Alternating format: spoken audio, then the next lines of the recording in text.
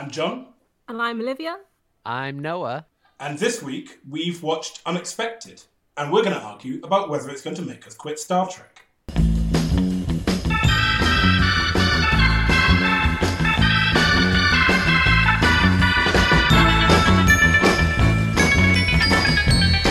I mean, this episode is just...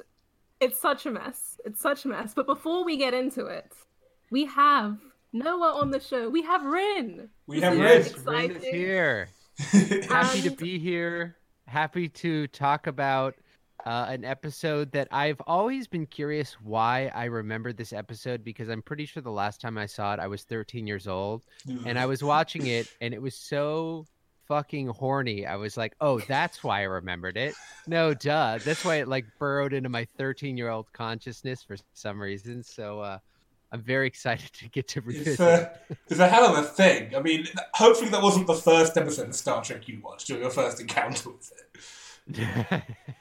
No, it wasn't. You know, I have been around Star Trek my whole life. You know, my mom has been watching it. I grew up like with just Voyager was like sort of in its heyday, so I kind of grew up watching that. And then Enterprise was really the first season that I watched like concurrently.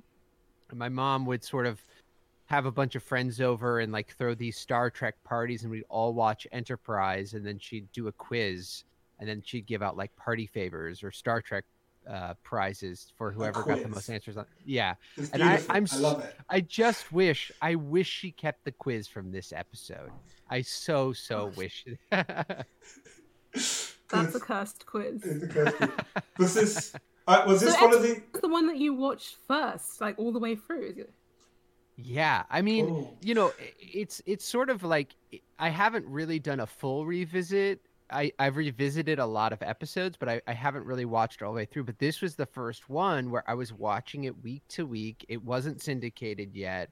It was the one that I really grew up on. And so I really have like a soft spot in my heart for Enterprise. And I think a lot about Enterprise. Like I think about Enterprise in terms of Star Trek constantly, probably more than is healthy. Just fondly as you look out the window, thinking that Enterprise, humming the theme. Gosh. I really can't talk. I mean, I have no slippers in my room and it's very cold, so I'm currently wearing the boots I bought for my TOS cosplay because they're the only thing. Of course. They're comfy. No. So it's not like we all don't think too much about Star Trek. Yeah, I'm not convinced you don't have any slippers on. I'm like, oh, I guess I'll just put them on. Whatever. Yeah. Hopefully, you did. Was that when the first time you were like, "This show is too much. I need to leave"? God, you know, that's such a good question. I feel like I've like came and gone many times of just been like, I need a break from this. This is insane. Or even, you know, like being around the show from the inside, even before I was cast, like being there with Mary, I sort of had to take a break because I really wanted to, like, you know, go on the internet and see what people are going to think and what they think is going to happen. And I'd be like reading all the posts of like, what's going to happen next? And I'd be like, no, that's wrong. Or like, almost, not quite. And I was just like, wait, I just know too much. So I had to kind of like take a break then. I do remember, however, like once Enterprise got canceled in season 4, my mom kind of turned to me and she was like very downcast, and she was like, well, because it ended on such a horrific note, if you will. She turned to me and she was like, I think this is the end of Star Trek. You know, this is where it ends. And I remember I was like, Mom, there's way too much money to be made. It will be back. But I think that was like the first time as a family we had to quit Star Trek for a little bit because there wasn't anything else on. You were kind of too depressed that it sort of petered out in such a sad way to like go back and watch other things. And then when the new Chris Pine movies came along, it was like, oh, maybe there's some hope. And then those kind of petered out again. And then everything has sort of picked up again in a good way that has allowed me to kind of revisit all. It's allowed me to come back to Enterprise with a renewed sense of hope and vigor, I think. Yeah, I mean, it's weird. It's sort of, I think, putting in the context of Enterprise was an end of a long run of Star Trek that had started since like, the mid-'80s. Yeah, and you sort of get why it feels quite tired at some point. Yeah, I mean, look, I think about Enterprise all the time. I think a lot about in relationship Enterprise to New Star Trek to Discovery, and I understand people who don't like the new shows or have complaints about the new shows. I don't really understand or not really interested in people who are like assholes about that. But I think, a big part of Star Trek is, how you feel about it. And that's great. But I just think like if, CBS launched this property in the sort of post Marvel world and they put out an episode like The Unexpected, their shareholders would literally just go and blow up the building of CBS. The entire company would fold. Everything would fall apart. It's like Enterprise could never exist in 2020, which is sort of why I love it and why like I also love new Star Trek, because it has to be something different, because there's no way that they could do, a goofy alien unconsensual pregnancy episode in 2020. There's so much that Star Trek can no longer get away with. Irritatingly, modern TV just isn't allowed to be as dumb. Like, we got Patrick Stewart doing the worst French accent on the planet in Picard, which was honestly the best. Yeah, I mean, I think it's I think Enterprise is the most campy of all the series. It's so campy, even more so than Deep Space Nine, which has very kind of campy elements. I think Enterprise, its whole genre is camp, and I think like that is something that's so difficult to bring to modern television in general, because the stakes are really high and the money's really high. So when you do get something like that French accent, it feels like so much fun, and I'm glad they kind of are able to just insert it wherever they can. And then what I also love about that episode is how badly it fails, which is kind of amazing as well. I mean, it's also clear... say that Enterprise has the most heathenry in it. Oh my god. It's like somehow more horny than the original series. It's so horny. It's so out of control. T'Pol is just like she's just falling on top of everyone constantly. There must be at least 10 times she's like sort of accidentally falling on top of somebody like it's a 1970s sex comedy. It's fucking insane. It's Gene's vision. That's what it is. It's Gene's vision. Like, Gene Roddenberry. I mean, you're probably right. Actually. This is the man who spent half an hour describing Ferengi's sex to a producer on TNG before the producer went, Gene, we're here to talk about the episode, not Ferengi sex. I think you're probably more right than wrong, which is kind of amazing. And terrifying. Sometimes I think about what Roddenberry must think of all this, about how much of his dad was just like a bit too obsessed with sex. Species sex. Yeah. Yeah.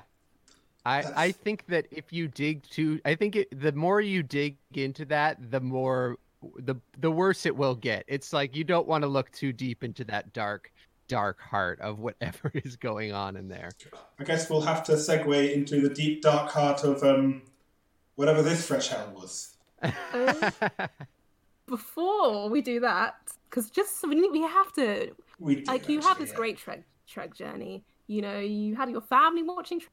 My family weren't nerdy enough to watch Trek, so I never had this introduction. I'm very upset about what I've missed out on. But how was that feeling of being in Discovery, or even before that, learning that Mary was going to be in Discovery? It was so crazy. It was so wild and so much fun. I mean, basically, it just kind of consisted of like getting a new piece of information and then telling my mom, and then video recording or phone recording her weeping for like 20 minutes every time anything new happened. So that was just so much fun to constantly get to surprise her with new information and then give her kind of a positive nervous breakdown if such a thing exists. It's just been amazing. I feel like especially fans who have gone to a lot of conventions and who spend a lot of time like listening to the actors of the older shows, tell the same stories at conventions over and over and over and still love them. There is such an experience of like wanting to be on the set and wanting to be a part of it and like imagining yourself on the show in this weird way. And it was so cool to get to be able to do that and to not be disappointed by it, to not have it be a big letdown, to actually have it totally live up to all these insanely high expectations, like to get to walk the sets and feel like you're on a spaceship. It doesn't feel like you're on a TV set. It feels like you're on a spaceship. They're so big. I can legitimately get lost walking the hallways of Discovery and like turn around and wind up in sick bay, and I'm like, I honestly have no idea where to go from here. I'm lost in this spaceship. And awesome. it is, in the amount of effort and detail and thought that goes into everything, really feels like people care. They really want to make it count and make it good, and they're thinking about people who love the show from before, and all the little details, all in the hallways, there'll be like markings of like what connects which pipe to what, and nobody's ever going to see that. Or maybe one person might take a screenshot and be like, oh, they updated the ship number from episode this to episode that. But they just put in that much work, and it just feels so gratifying to get to see it from the other side and know that sort of experience of just wanting to like be inside the world is as good as you could imagine, which is, I don't think, would be true for many things. Is the Discovery crew as much as a bunch of massive goofballs as all the other Star Trek casts? Well, look, I can't speak for all the other Star Trek casts. I haven't been inside their particular dynamics, although I've seen it from the outside. It's a really, really good group of people. It's a really, really goofy group of people. It's a really sweet group of people that really cares about each other, that really takes care of each other, and everybody gets along really, really well. There's no bad apples. There's no like, simmering tensions. There's no William Shatner. Yeah, there's definitely no William Shatner. I think people have had experiences with him, gone out into the world, had an experience with him, and then come back to the set and be like, oh my God, I'm so happy to be back with you guys, The only bad Canadian. Yeah, I mean, it's a really, really great group of people, and a really personally diverse group of people. Like, I feel like everybody is bringing different levels of nerddom to it, and different levels of like just like awareness, or just like a different approach. Like Anthony is just like a massive dork. Like, he's just such a nerd. He's the kind of person who's like, you'll be like, I started playing this new game, and he's like, I would like to play that with you immediately. He doesn't care. He's like so in. And then you have someone like Doug, who is kind of this like sci-fi legend, like he's been around forever. And then you have Sonequa, who is sort of like new sci-fi from Walking Dead, and now on this, and it's just a really, really great group of people, kind of bringing all their different nerdiness to the table that melds and balances. I just think it's great, and they're awesome. Speaking of nerdiness, I have to bring it up. D&D, you have an amazing D&D group. Oh boy. And this is great for me because I also just joined a D&D group during this whole lockdown pandemic live, where we only met virtually, and I just love it. Who's your character? Tell me about your character. Tell me about who you're playing. What class? What race? Okay, so I'm a rogue class. See, I'm going to forget all the technicals. I'm very much a beginner, but I'm a rogue class Dragonborn. Oh, yeah, there we go. Tarek. Very nice. He may or may not be very strongly based on Garak. Oh my god. Oh my god. He is a god. I don't know what I expected. Of course it's going to be based on Garak, my love. Garak is such a good character. I love that character so much. If I could be any Star Trek, like as an actor, if I could like wipe everyone's memory clean and step in and play anyone, it would absolutely be Garak. I love that character so much. So I approve your casting choice of your D&D character. Yep, he's a legend. To you and how that group started. Yeah, so I've been playing. I'm actually like pretty new, like 4-ish years, but I've had a lot of time to be depressed, and D&D is the perfect thing to do when you're depressed. So it really has filled in a gap. So I've committed to it, probably an unhealthy amount, and put a lot of energy into it.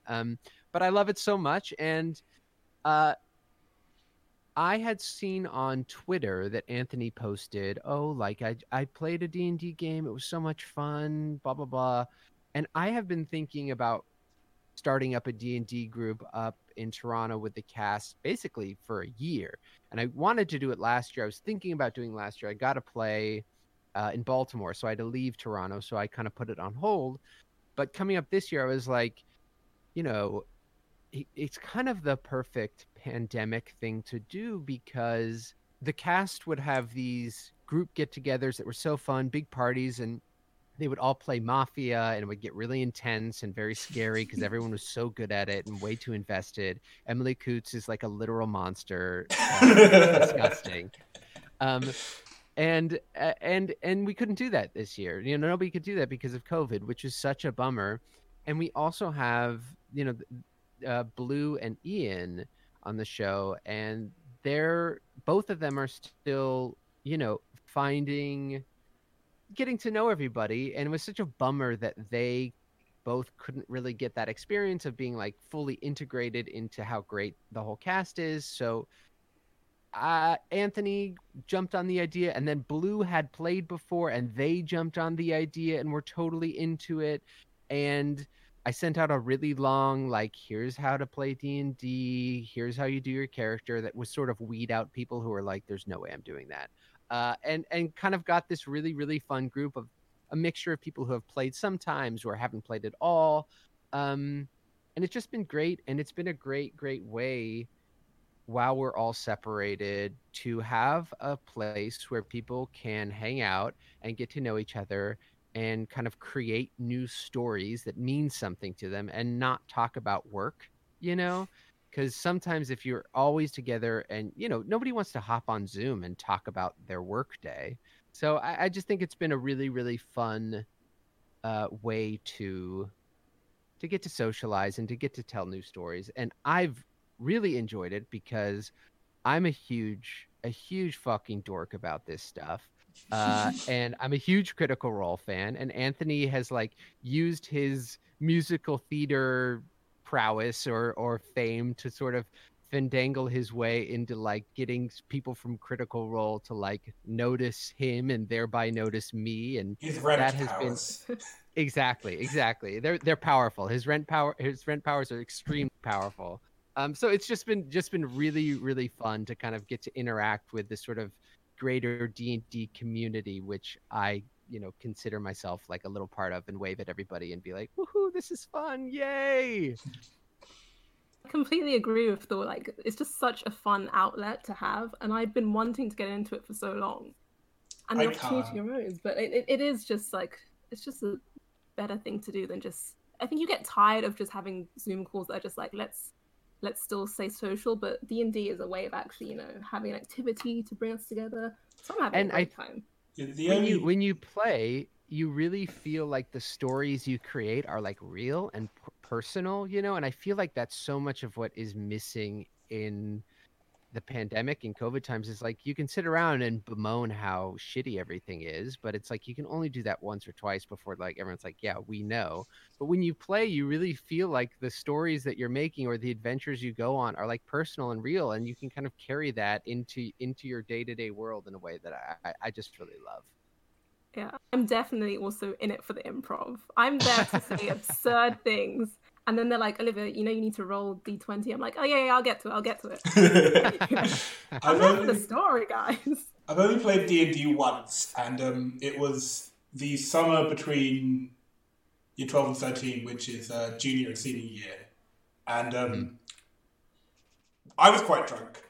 4 of the other 6 players were drunk. And the drunk set of us basically just spent the whole thing pissing off the DM, which was a bad idea because we didn't get anywhere. So, Lewis, if you are listening, I'm very sorry. I'm also not sorry because your cat then pissed on me, but well, that's another thing. I mean, you know, I feel like pissing off the DM is a really subtle art, and you really have to get practiced in that. So I think there's a future for you in D&D. Don't count yourself out. I won't write it off. I won't. So we should probably move on to the episode. Yeah, do we have to? I mean, if we are, I'm just gonna crack open a Guinness if we're gonna do that. Smart move. Oh Jesus! You actually are. Gosh. Rip it, baby. So, I've been waiting 5 episodes to crack a can open on mic. Listen, I need when I saw sex symbol Scott Bakula nude in the shower washing his feet. He decides to wash his feet for some reason. That's like the first thing he does. I was like, yeah, I definitely need a drink for this. Early 2000 CGI water has not aged well. I'm gonna say that much. It was it was so bad. It's not as bad as Babylon 5. It's bad. Yeah. I mean, any episode opening with Archer in the shower, I mean, it's misleading. You think it's going to be the best episode of all time. And then... It's true. It's weird that they didn't start with Trip in the shower. It would seem like let's set him up, but it was just, it's because I don't, everything, I feel like everything that happened in Enterprise was such a reaction to Jerry Ryan and Seven of Nine, where they're like, we have to make everyone just like ooze sex for some reason. And everyone watching it is like, no, I'm good. Like, I don't need Archer's bare ass falling in the shower. It's really not doing it for me. How is he not concussed? Because he doesn't look like he fell very well. I just smacked my head against something. Great question. This episode is so strange in that for almost, I think for 50% of it, you don't know where it's going. So Absolutely. we go to like T'Pol and Phlox. I was sitting next to Mary. I watched the episode with Mary, and she was constantly looking over at me this whole episode, being like, why is this so sexy? Like, why is everyone flirting with each other? What is going on? Like, she kept being like, I don't understand what they're building to. I can only extend my deepest apologies. Yeah, we're very sorry that we inflicted this on Mary, but well, welcome to Enterprise. Yes. She's gotten a couple of entries. I think it's great. I think it's like, you know what? Let's go in at the deep end.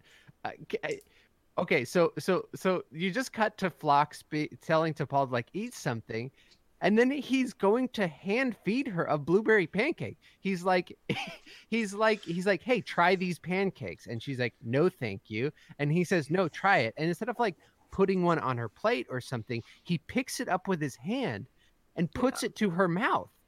Very Neelix of him. That's Very basically. I mean, yeah, it was basically that Vulcan harassment that Neelix does to Tuvok. But it's also got like no relevance to the plot. I mean, it's got some None. relevance to the plot, but it just feels like a ha, look at the aliens enjoying the human food moment, which we've had a lot of in Star Trek at this point. Yeah, we've had like 20 years of it. With food. Food's, I don't Do know. you feel like they eat a lot in Enterprise? Yeah, well, this whole episode they're eating.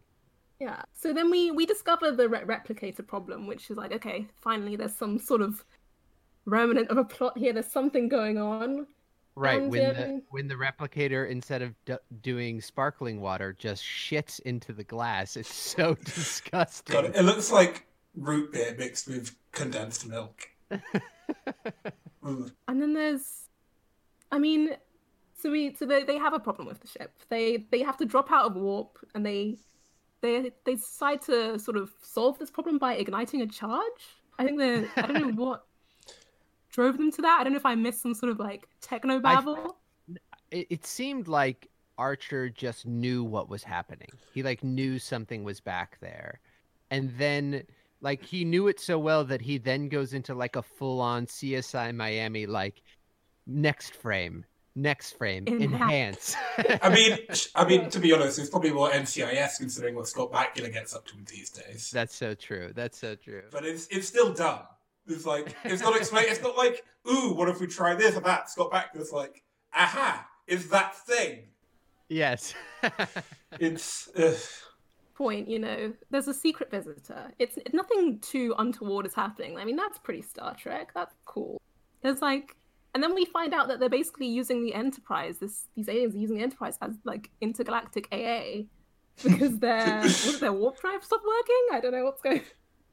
Yeah, that was very unclear, like what had stopped. It was like, well, something's not working, and somehow Trip has to go fix it, and then he has to like go in a chamber, and that all happened very fast for me. Yeah, but it's I don't understand why they just sent Trip to this random ship for 3 days. My boy. They're all so blasé about it. Yeah, Trip is in this tiny room, straight up getting gassed, being like, "I'm dying. Get me out of here. These aliens are killing me." And Archer's like, just please tough it out. Oh my god, you're being such a wiener, Trip." Get a grip, mate. His attitude this entire episode. Is it just he's still mad that he fell in the shower? The whole gassing bit is so weird because they gas him and then they make him do like a perception test that is supposed to be like, ooh, they're trying to figure out how smart he is or something, but it just feels like something from, like, I was going to say Starship Troopers or the Total Recall film is like meant to be futuristic, but just kind of comes across as dumb. They really look like those lights you would like sort of like bop in like some kind of Chuck E. Cheese arcade game, you know? I have never been to a Chuck E. Cheese, but I still know exactly what you're talking about. Weird that like there wasn't any sort of brief about like you're going to get like gas. It's just like the only advice he's given is mind your manners. There's just no thought about this. It's fine. Just figure it out when you're there. I suspect what's going on with this atmosphere? That's a great question. And also, why? I also don't really understand. Like, he goes in and gets gassed, and then like isn't okay and won't go to sleep. He's fixing the ionic matrix. Ion matrix, and yeah, he's trying to fix it, and he's not having a swell time. And he calls Archer and is like, "I'm not having a swell time here, Captain." And Archer's like, "Go to bed." Right, because Archer's just lack of care this entire episode. Right. Does the walk around the ship with the eels and everything happen after that? It's before that. That's a dumb scene, isn't it? The eels is like the first thing we see of this new ship. Gotcha. Why? And it doesn't make sense, does it? So now we're at the place where they're flirting in the bedroom, essentially. So we see, because, we have this idea of like, okay, so there's this female presenting alien in a jumpsuit. We know that heathenry is afoot. TNT is about to be horny. And you know where it's going to be horny? It's going to be horny at an airport lounge from the 1980s. And Mary, like, with that whole time was like, man, that alien, for some weird alien, has an incredible butt. Like, it's just on display in such an insane way that you're just like, there's no way they're on a bed. We've seen her sort of like weirdly lively walking around in this jumpsuit. And it's like, all right, well, this is going to get weird extremely fast.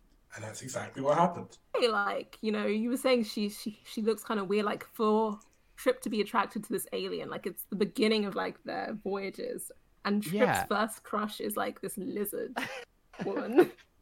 There's the moments where they're like, she's feeding him and they're looking to each other's eyes and it's like very sensual. And it's like you get Trip and he's like this handsome guy and it looks back and it's like this weird lizard person with this mud brown skin and these like just sort of like alien eyes that are just like wide staring, unmoving pupils.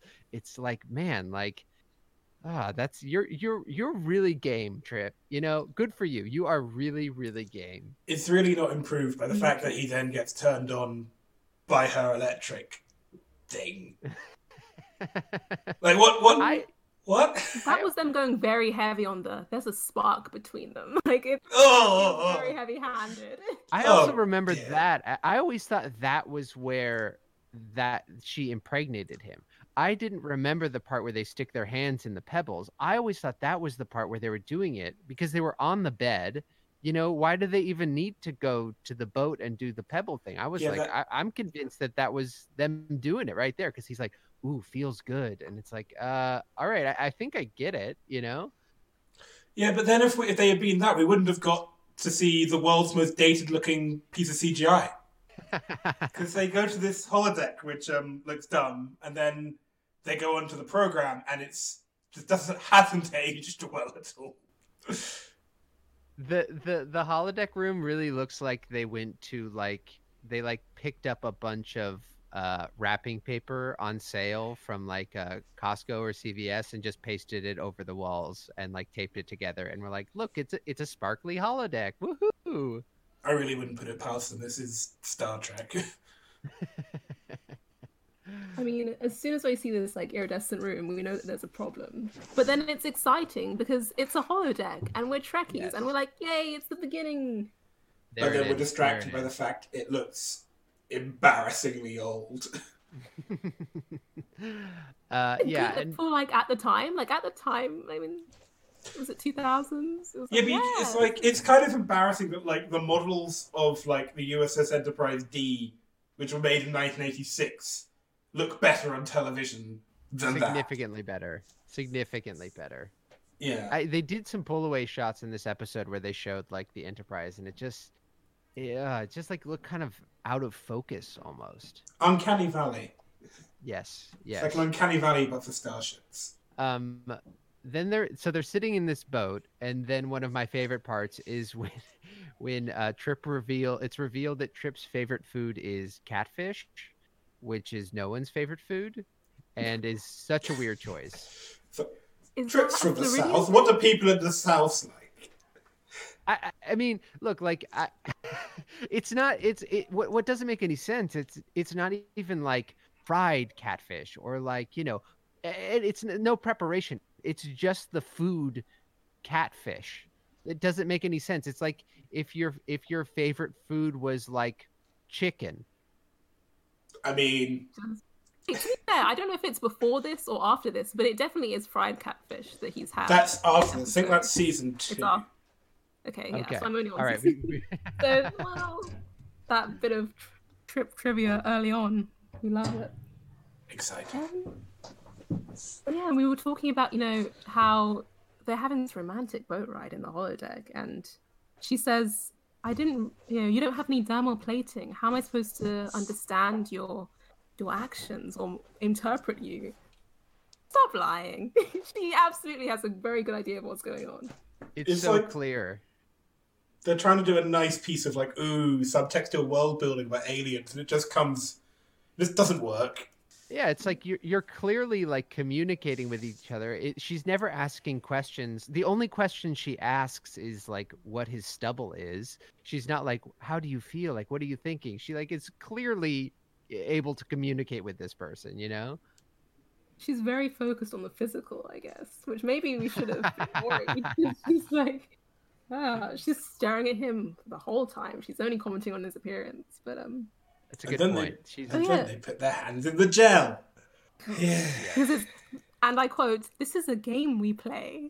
No. That's the sort of language that like I don't want. Actually, no, I'm not saying what I think that language sounds like. It is this thing where it's like it does feel so creepy, and it's a bit noncy.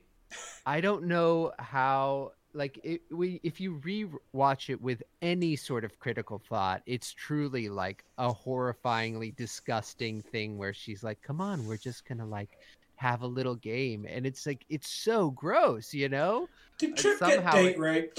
It's non-consensual, and it's deceptive, but it's also like, what was the thinking there? Like, can we blame the universal translator? What's going on? Like.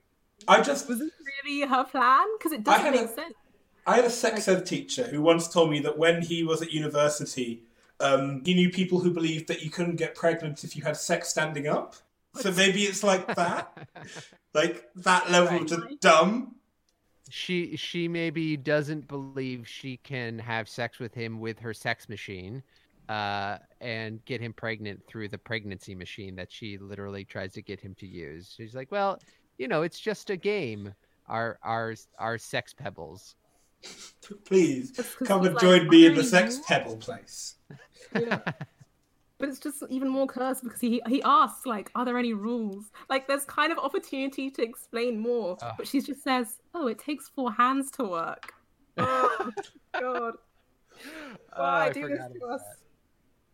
And like on my first watch, I was like not bothered. I was like, "Oh, this is weird. Maybe it's just like a sort of Vulcan mind meld sort of thing going on." Right. It wasn't. It was sex. It's more emotional. It's like they know about each other, but yeah. I mean, at least it's not like. At least he didn't do an orgasm face like in the game when they all get the pleasure from that. I'm sure there was a take where that happened. I'm sure there is a take where that happened. Berman.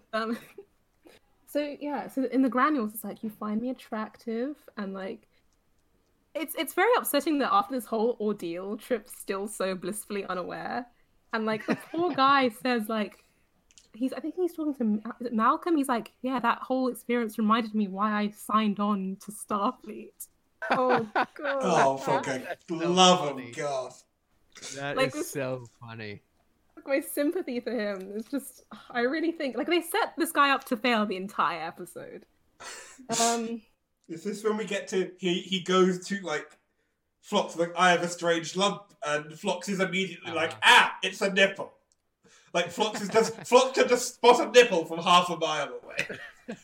King Phlox. He has like 50 degrees or something, of course. It's like He's a very underrated character. Well, I don't know if he's underrated, but I just love him a lot. Everyone loves Phlox. It's like, you go to Phlox, you're like, Dr. Phlox, I have a lump on my foot. And he goes, it's a nipple. You're like, what? It's like, it's a nipple. You owe me $500. It's a nipple. Get into this really tight blue bodysuit. You know you want to. So we have this revelation. You're pregnant. And this is the beginning of like, the reactions to his pregnancy aren't great. What would happen now? Yeah. Considering what happened to him.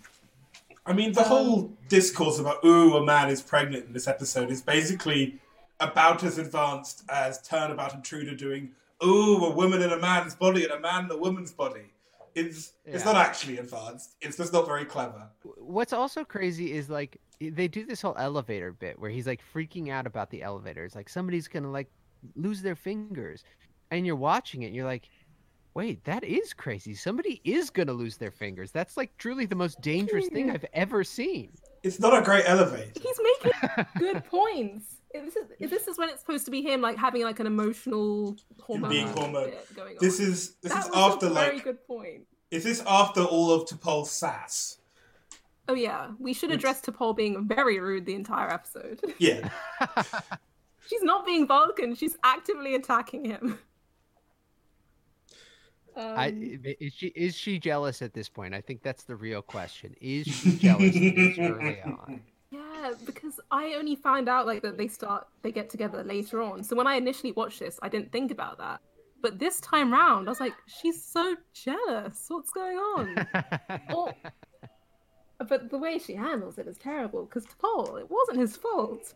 Right, everybody is really convinced that he went onto that alien ship and just like had a full-on orgy. He pulled a William Riker. Yeah, and they're like, you need to pay the consequences. And he's like, I didn't do that. The best part of this is that it's quite clear that Scott Bakula is trying not to laugh for the entire scene. Yes. He's trying so hard not to laugh. And I'm not quite sure whether that was Archer trying not to laugh, or that Scott Bakula just couldn't do that scene without laughing. There are a couple of shots. Throughout. Yeah, there's a couple of shots where it's clear they're doing like an over the shoulder, and you can see Scott Bakula just like covering his face or covering his mouth or like turning away from the camera. But that implies that's the best shot. That implies that's the best they got. Well, they wanted to make sure that we were also laughing. I feel like that's like, we're allowed to laugh. It's funny, but Well, I was just gonna say there's also that dinner scene where it's supposed to be like, oh, he's like eating so much and they're crazy and he's like jealous or mistrustful, whatever.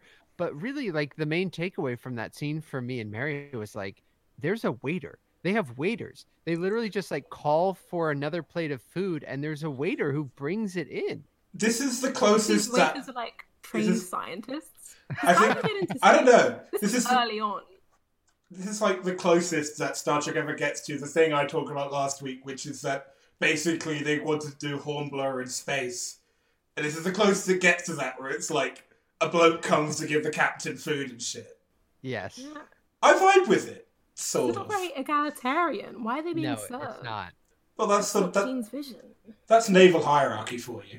That's true. That's a good point. They really are. They really, really tied themselves to that sort of like captain hierarchy. But it's so bizarre because it's like, wait, like they couldn't like go up and get more food and did they just have like a separate kitchen for the captain? Is that what's going on? Well, you see, I think, I can't remember which episode it is, you do see the kitchen, but The other thing that I just realised is that the waiter isn't wearing like a chef's uniform.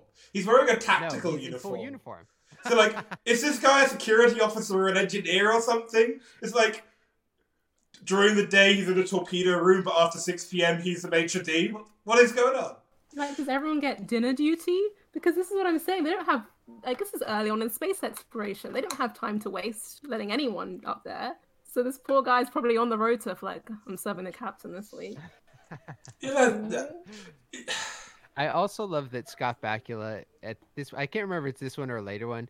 He's just straight up like eating a club sandwich with toothpicks in it. That's at the end of this episode. Yeah, it's so good. This is another bit where he's also corpsing into his food. I think one of the worst parts about this dinner is there's this weird conversation that seems to like pertain to like the idea of having it all, like a working mother. Like, I think they literally refer to Trip as a working mother, and I don't know what the plan was. I don't know what the message was. It was just strange. I just have deadbeat dad Trip as a note here. Why are both the nipples on the same side? That's a great question. Yeah, why? Surely they should be on each. They should be on each. That would make more sense. Mary had a good question too, which is like, why does he need to grow new nipples? He has nipples, you know. Those are some trash human. Because it's not like he's having like a litter. Like they say, it's one embryo. It's not going to have like. They say one embryo. All right, okay. So like, it's not like he's going to have like he's got one on each of his own nipples and then 2 on the special ones. Or like, are these nipples differently flavoured? Oh god. It's one like chocolate milk or something. So much is left on. We have, well, I guess it's not a surprise, but that was the first interspecies pregnancy, and it was all trauma. Ooh. All right, here's a little bit of early trivia. Not only is this technically not the first time interspecies trivia in the Star Trek timeline, it's also not the first time that Trip has had sex with another species and had a child in Star Trek, technically because of time travel shenanigans. Amazing. Technically. I will not spoil the plots of 2 future Enterprise episodes for you, Olivia, but I will simply say... You should just be able to... I mean, you can say... Okay, so in the episode E Squared, the stars the half-Vulcan son of an alternative version of him. And in the episode North Star, the Enterprise uncovers an earlier precedent where they witness descendants of humans and Skagarans. Wait, sorry, did you say Vulcan Trip? What was the first Trip's half-Vulcan son. Oh my gosh, this is his greatest day. So technically, within the timeline, this is not the first interspecies human pregnancy. I can't wait to see that. Oh yeah, so obviously this is Trip's traumatized, everyone's freaking out, and then they find the ship. Which is like respite for all of us at this point in the episode. We're like, God, this can't go on. We have to have some resolution. But the ship is with the Klingons, and I now like to have a small rant, okay? Because the year is 2151. So why is there a D7 battlecruiser? Why? This is what I'm here for, yes. Why? This is what it's all about. What is the deal? This is a ship that has apparently in service in 2151 that is still pissing about in the Dominion War. Why is it here? Okay, now you've explained that, because I had no idea what that meant until you said it's still around in the Dominion War. Okay, that is quite insane. It's like, this ship is 200 years old, and it's like a century old when it's like match for match with Kirk's Enterprise. What? No! This is wrong. I have strong feelings about Starship ship design and Starship... I'm writing a book about it. Anyway. I don't like this. It kind of sounds like you're writing a manifesto, but totally. I have strong feelings. Just anyone who follows me on Twitter will be aware of my strong feelings about Starship design. But it's. And I was like, here we go. What is even more frustrating is that Jonathan Eves designed a 22nd century D7 battlecruiser, and the producers said no. Oh, that's really funny. Something to do with like, oh, we don't need more production design, even though they had built a 3D model for it. Amazing. Dumb. It's dumb. So money, basically. Money, and I think also they were like, ooh, the D7 is recognizable. But, like, if you can recognize the D7, you'll recognize that this is just another kind of ship like that. It's stupid. It's stupid. I'm up. Anyway, the episode. The Klingons immediately fire, because of course they do. And, you know, Archer goes about it this very... I mean, it's weird because we have, like, the hindsight, I guess, of knowing how the Klingons operate. So when we see Archer trying to reason with them by saying, they're a kind species, we're like, no, you're really barking up the wrong tree. We need another approach. And obviously T'Pol steps in and says this, what is it? That Klang saw him as a brother and you owe him, which is a much better technique. Yeah, she pulls the whole, remember the first episode of the season? It's like on tvtropes.com, it's like, as you know. I mean, it's nice to, remind you that there are other episodes of this show. But I feel so bad for poor Trip. This entire episode, I'm just so... But he's standing on the bridge in his maternity clothing, which looks like he's like a frat boy.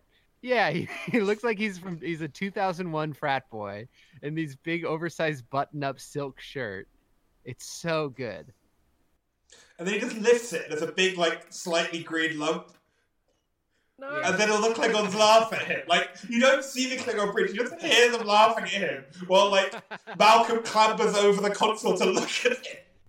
Everybody's laughing at him. Like, it's like, how do you even know what that is? It doesn't look that, like, protruding. But it's Archer's fault again. Because he's like... He could have, like, cleared the bridge quickly. Like, he could have been like, everyone just get off for a few seconds while I tell you the real reason that he needs to be on the ship.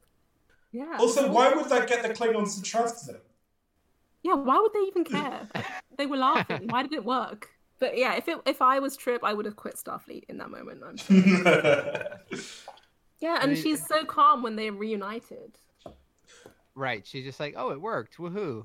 Wait, this is the bit when the Klingons go on the holodeck and the Klingon captain literally goes, I can see my house from here.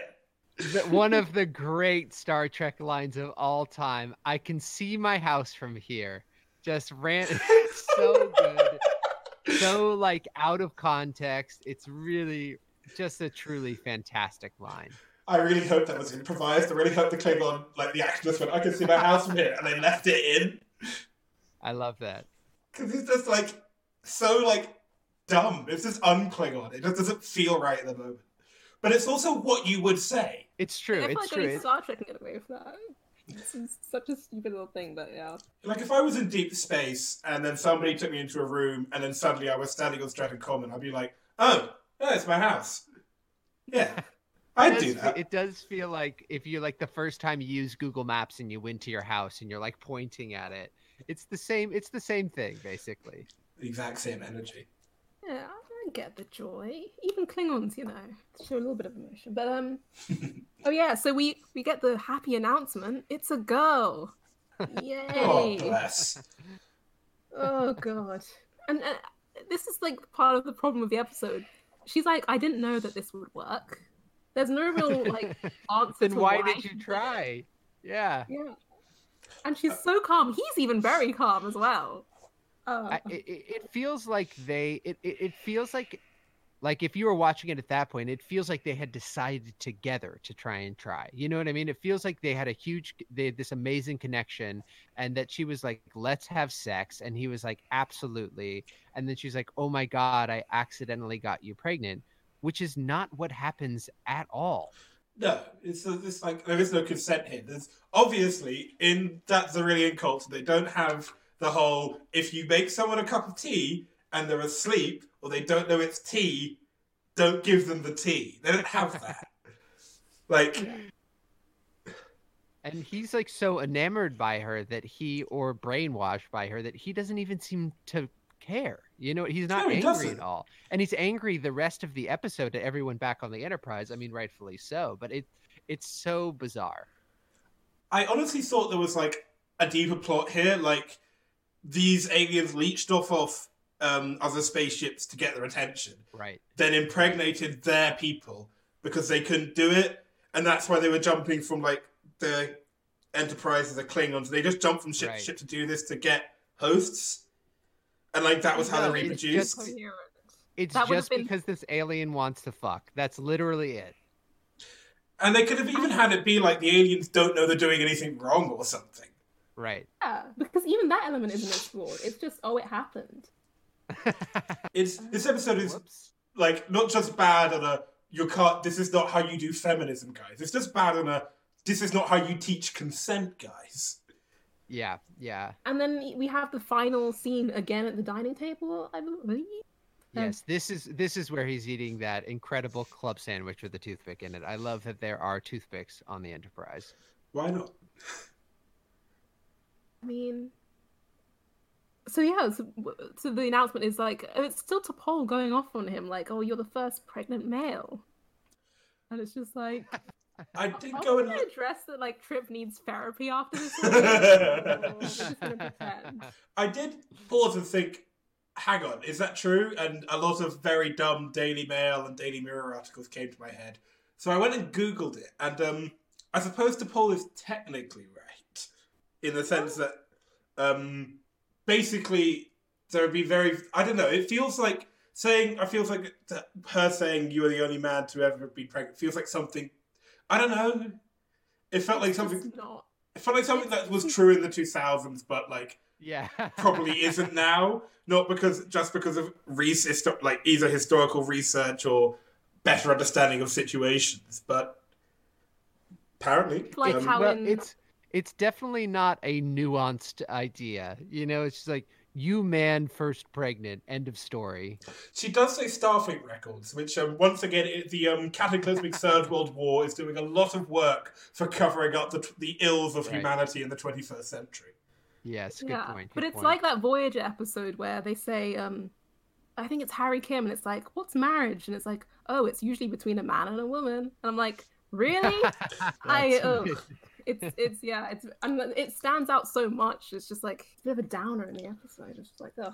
I mean, some Star Trek's like that, and it has its own excuses. I think Margot, who was on last week, made the point that one of the reasons James T. Kirk might be a bit screwed up when it comes to these things is he did grow up in like the 23rd century equivalent of Pol Pot's Cambodia.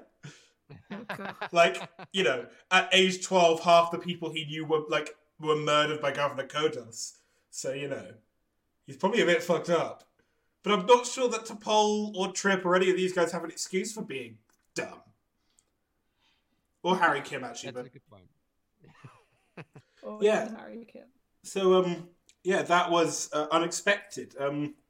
So Brannon Braga said of this episode that its depiction of Tucker was effective. It helped set Enterprise apart from other Star Trek series.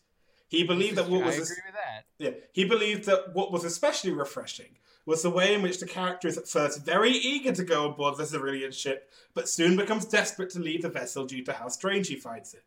That's the kind of stuff you would never see a Riker do because they're just too seasoned, remarked Braga. And Connor Trinneer just brought more to Trip than we could have imagined. He does, you got to give him credit. He does a fantastic job in this episode. He's acting the crap out of it. He's totally invested. He is like fully on board for this. So credit where credit is due. Yeah, he's taking it seriously than everyone else in that set. I'll say that much. It's a good performance by him. But initially, he wasn't that excited to go on the ship. It was more after, because he says, like, do I have to go there for 3 days? Right. And Archer's just like, yeah, that's what you got to do. But shut up and get in the gas tank. He goes on it. Yeah. I mean, he's pretty apprehensive at the beginning, but, changes after. There's that period of blissful ignorance, essentially, where he's like, oh, that was great. The unofficial reference book Beyond the Final Frontier says of this episode, a male pregnancy story sounds terrible, but this pulls it off, with a blend of humour, genuine humanity, and freakiness. An early sign that Connor Trinneer is going to be a useful member of the cast. This is a good episode. Sure. I mean, I don't know if you guys do ratings on this on episodes or something like that, but this is definitely a 10 out of 10 episode. It's peak weird Star Trek. I absolutely love it. I came back. I was concerned coming back to it after, I don't know, 15 years away or whatever. And it absolutely is amazing, and I love it so much. The Star Trek magazine does not agree with you. It rates it 1 out of 5 and names it the worst installment of Enterprise's first season. Amazing. I love it's not the worst. Shuttlepod 1 exists. Yeah. But Trinier believed this episode helped make his portrayal of Tucker memorable for the Enterprise writing staff, make it easier to write his character into subsequent stories. I kind of agree with that, actually, though. Yes, Yeah. yes, it did kind of clear up. It gave you a clearer picture of like who the guy was and how he would respond to certain situations in a way that is unique. Which I thought that was good. I like that part of it, definitely. It's a good character episode for Tucker. I mean, T'Pol comes across like an ass, and Archer isn't much better. Yes. Archer is just a nightmare this episode. And I remember, like, sort of just because I'm still early in this Enterprise journey, I still didn't understand who Archer was, and I'm still sort of confused as to his sort of like general. I think like, the only way to persona. understand who Archer was is that he is Scott Bakula. Yeah, it's Back in the time. the thing is that I think this being in the first season, it sort of betrays that, you know, they've been writing Star Trek from 1985, 86 till this point. So this is what, 2000, 2001? So this is like nearly 14, 15 years of writing Star Trek. They're running out of ideas.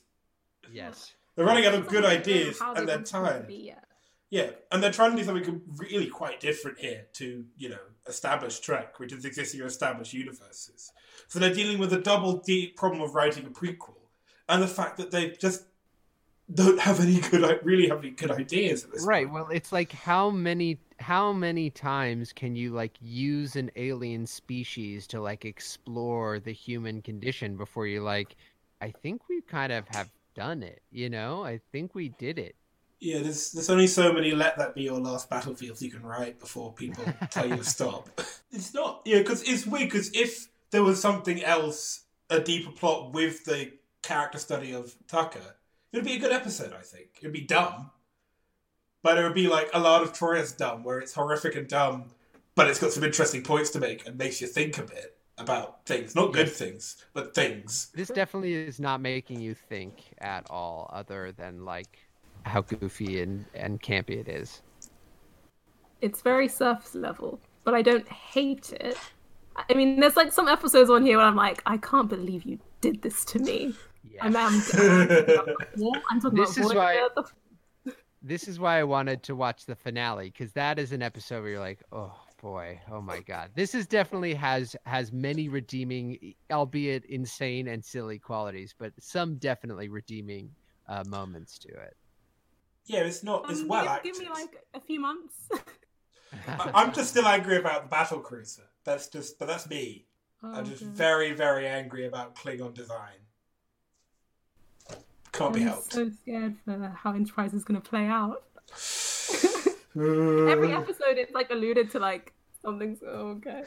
It is like every time you say you're watching an episode, somebody on Twitter goes, "Oh God, be ready for this." And it's like it's like they're telling me like it never reaches its full potential, and I have to accept that from like episode season 1. It's like I guess it's a bit like watching Game of Thrones now, in the knowledge of how bad season 8 was, which is something I've never experienced because I managed to get through the 2010s having never watched a single episode of Game of Thrones, and now I never will have to. Good for you. so you, Good for oh you. yeah, the letdown was so immense that I can never forgive them. Just a question I for wish I'd never seen season 8. There's something for everyone listening and for you two to think about, which is 2 years ago, everybody understood and talked about Game of Thrones, and just no one has talked about it since. It's just gone. I had a friend who he discovered Game of Thrones, not discovered, but he like started watching he like basically watched all the 7 seasons, so it coincided with the beginning of season 8, and I was like, dude, you are going to have a major letdown. This is going to be a disaster. Because I think people, it's an interesting thing about like television and creatives and money and everything, because it feels to me like that was the inevitable outcome of this stuff. You know, you put too much faith in people who are line producers or television producers who aren't sitting down and writing a book, it's gonna blow up in your face every time. I can't even give that to them because especially if you have too much money. If you have a lot of money and a lot of pressure, things tend to go wrong. Like it's gonna go bad. Yeah, I mean that's not even the worst of it. It's just entire plot lines were ignored. But let me not get into it. Yeah. Once again, I have never watched an episode of Game of Thrones. I have learned everything through osmosis, which is the best way to learn. Everyone to watch from season 1 to season 7 and then just stop, and know in your heart that that's the best for you. I watched some Sean Bean Dies, but I couldn't I got the second episode in, and I was like, I'm not really getting it. I'm just upset that I went on the journey and I was, I don't know, misled. But no, it's still a really good show. But hopefully it'll have a softer landing with Enterprise. Hopefully it won't be as painful at the end. Yeah. Then again, season 4 of Enterprise, apart from the last episode, is quite good. That's true. It's the last season isn't bad, Olivia. It just doesn't end well. Yeah. I already know things because when I went to my first Star Trek convention, someone gave me a badge that says "Trip Lives." And then a year later, which is around this time, I was like, "Hey, I have that badge still," and I went to find it, and I was like, "What happens to my boy?" So somehow a year before I knew. I mean, I've done worse. I ended up watching the last 3 minutes of the She-Ra reboot before I ever watched any of the series. Which No, sorry, Klaxon. John has mentioned She-Ra on the pod. Shit. But yeah, that was fine. I got away with that because I don't know, erased it from my mind. I can't remember. But knowing that what happens to Trip before you do Enterprise is just bad. I'm so fine with it because I just don't care because it's not in my mind. It's not happening. He's alive. He's well. It's not canon, and that's how Enterprise is just a very horny, very bad holo novel of the adventures of the NX-01 that William Riker puts on sometimes when he's lonely. I mean, that's not untrue. Not untrue. See how that goes. So I'll come back and I'll be like, I'm sorry. So what are we saying? Are we going to quit? I'm not quitting. I'm fully invested in Enterprise after watching this episode. I'm all in. I'm not quitting. Give me more alien babies, please. Jesus. I'm angry about battle cruises. Still. I knew it. I'm still upset about this. Because it's a very detailed model of a battle cruiser from the 23rd century. And I think I will be quitting just over that. That's amazing. That's amazing. I appreciate this because I think that's the type of balance we need on this pod. You something like that. And I'll quit because, Voyager put a clown in the episode. But I'm not going to quit. This is my second week of not quitting. Yeah, did you quit last week? Wow. People who are going to binge this in half a year are going to be very confused that I can't remember. But I have a real life, I think. Last time I checked, so I can't remember. Humble brag. Yeah, it was unprecedented. I didn't quit, but yeah, I'm not quitting this episode. My God. I condemn the part of it where there's the non-consensual relations. I condemn that, but as an episode, I'm not quitting because something about it that's just not quittable. It's just a bad episode, and I accept that. But that was a bit mixed. You're aware of the rule, though, Olivia. The rule? If you don't quit next week, the week after that, we have to do a good episode. I'm fine with doing a good. I feel like people don't know what type of episodes to bring on here, but we can do anything. I mean, I might.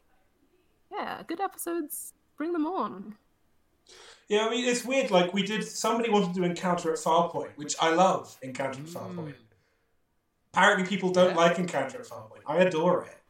I remember I rewatched it a while ago, and I thought, this is terrible. How dare you? But it's dumb, but it does have some really good lines, and John Delancey is vibing.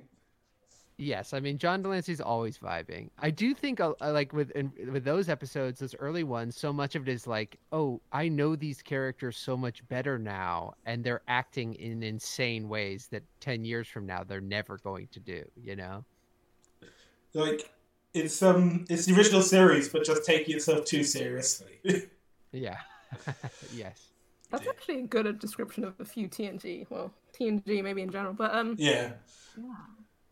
I have to say, I'm so glad because we haven't mentioned it yet. I love Andorians. I don't know why. I just think they're the best. I think they're just like the epitome of what I think of like an alien race. They have the antennae. Yes. They're blue. Well, Rin doesn't, but Well, no, they grow back. I heard they do grow back. Technically, they do grow back. So we will see. We will see. And even if they don't, we pretend not to notice. It's fine. I think it's also important to clarify that we're recording this on a Wednesday, and the episode comes out tomorrow, and it doesn't come out in the UK till Friday, and we release usually on a Sunday. So me and Olivia might have to come back and record a loud screaming of excitement. An ode. No, I'll just write a poem, an ode to Rin. I have an STO group. We all together. We have a STO group that's called Reign of the Blue Bros, which was in honor of Fepev. I don't know if you know the game, but there's an Andorian called Fepev. And yeah, so the Andorian Appreciation Society, which is essentially what we are, love Rin. So we're excited to see if anything happens. Yeah, we all love Andorians. It's Well, I feel very honored to be accepted by the Blue Bros, even though that feels like something that is like from a deep corner of the internet that I should never go to. Don't put the Blue Bros into Reddit. Just don't put it into Reddit. And I'm excited. I haven't seen the next episode either, so I'm excited to see what happens too. Right. So that's it for this week. So Noah, if people want to come and find you on the internet, where would you like them to find you at? Yeah, follow me at my Twitter, N_A_K. It's my initials. That's pretty much it. Come say hi. I'm happy to meet all and every Star Trek fan because I am one of you. Excellent. And if you have complaints about or complaints or love of Andorians, please do talk to Olivia at Olivia. If you complain about Andorians to me, I don't know. It's going to be a fight. It will be. Yeah. But if you have complaints about Klingon battle cruisers in the wrong place, please do come and talk to me because I will have opinions. That is the accuracy of this dynamic. That's it for this week. I've been John. I've been Olivia. And I'm Noah. And we'll see you all next time.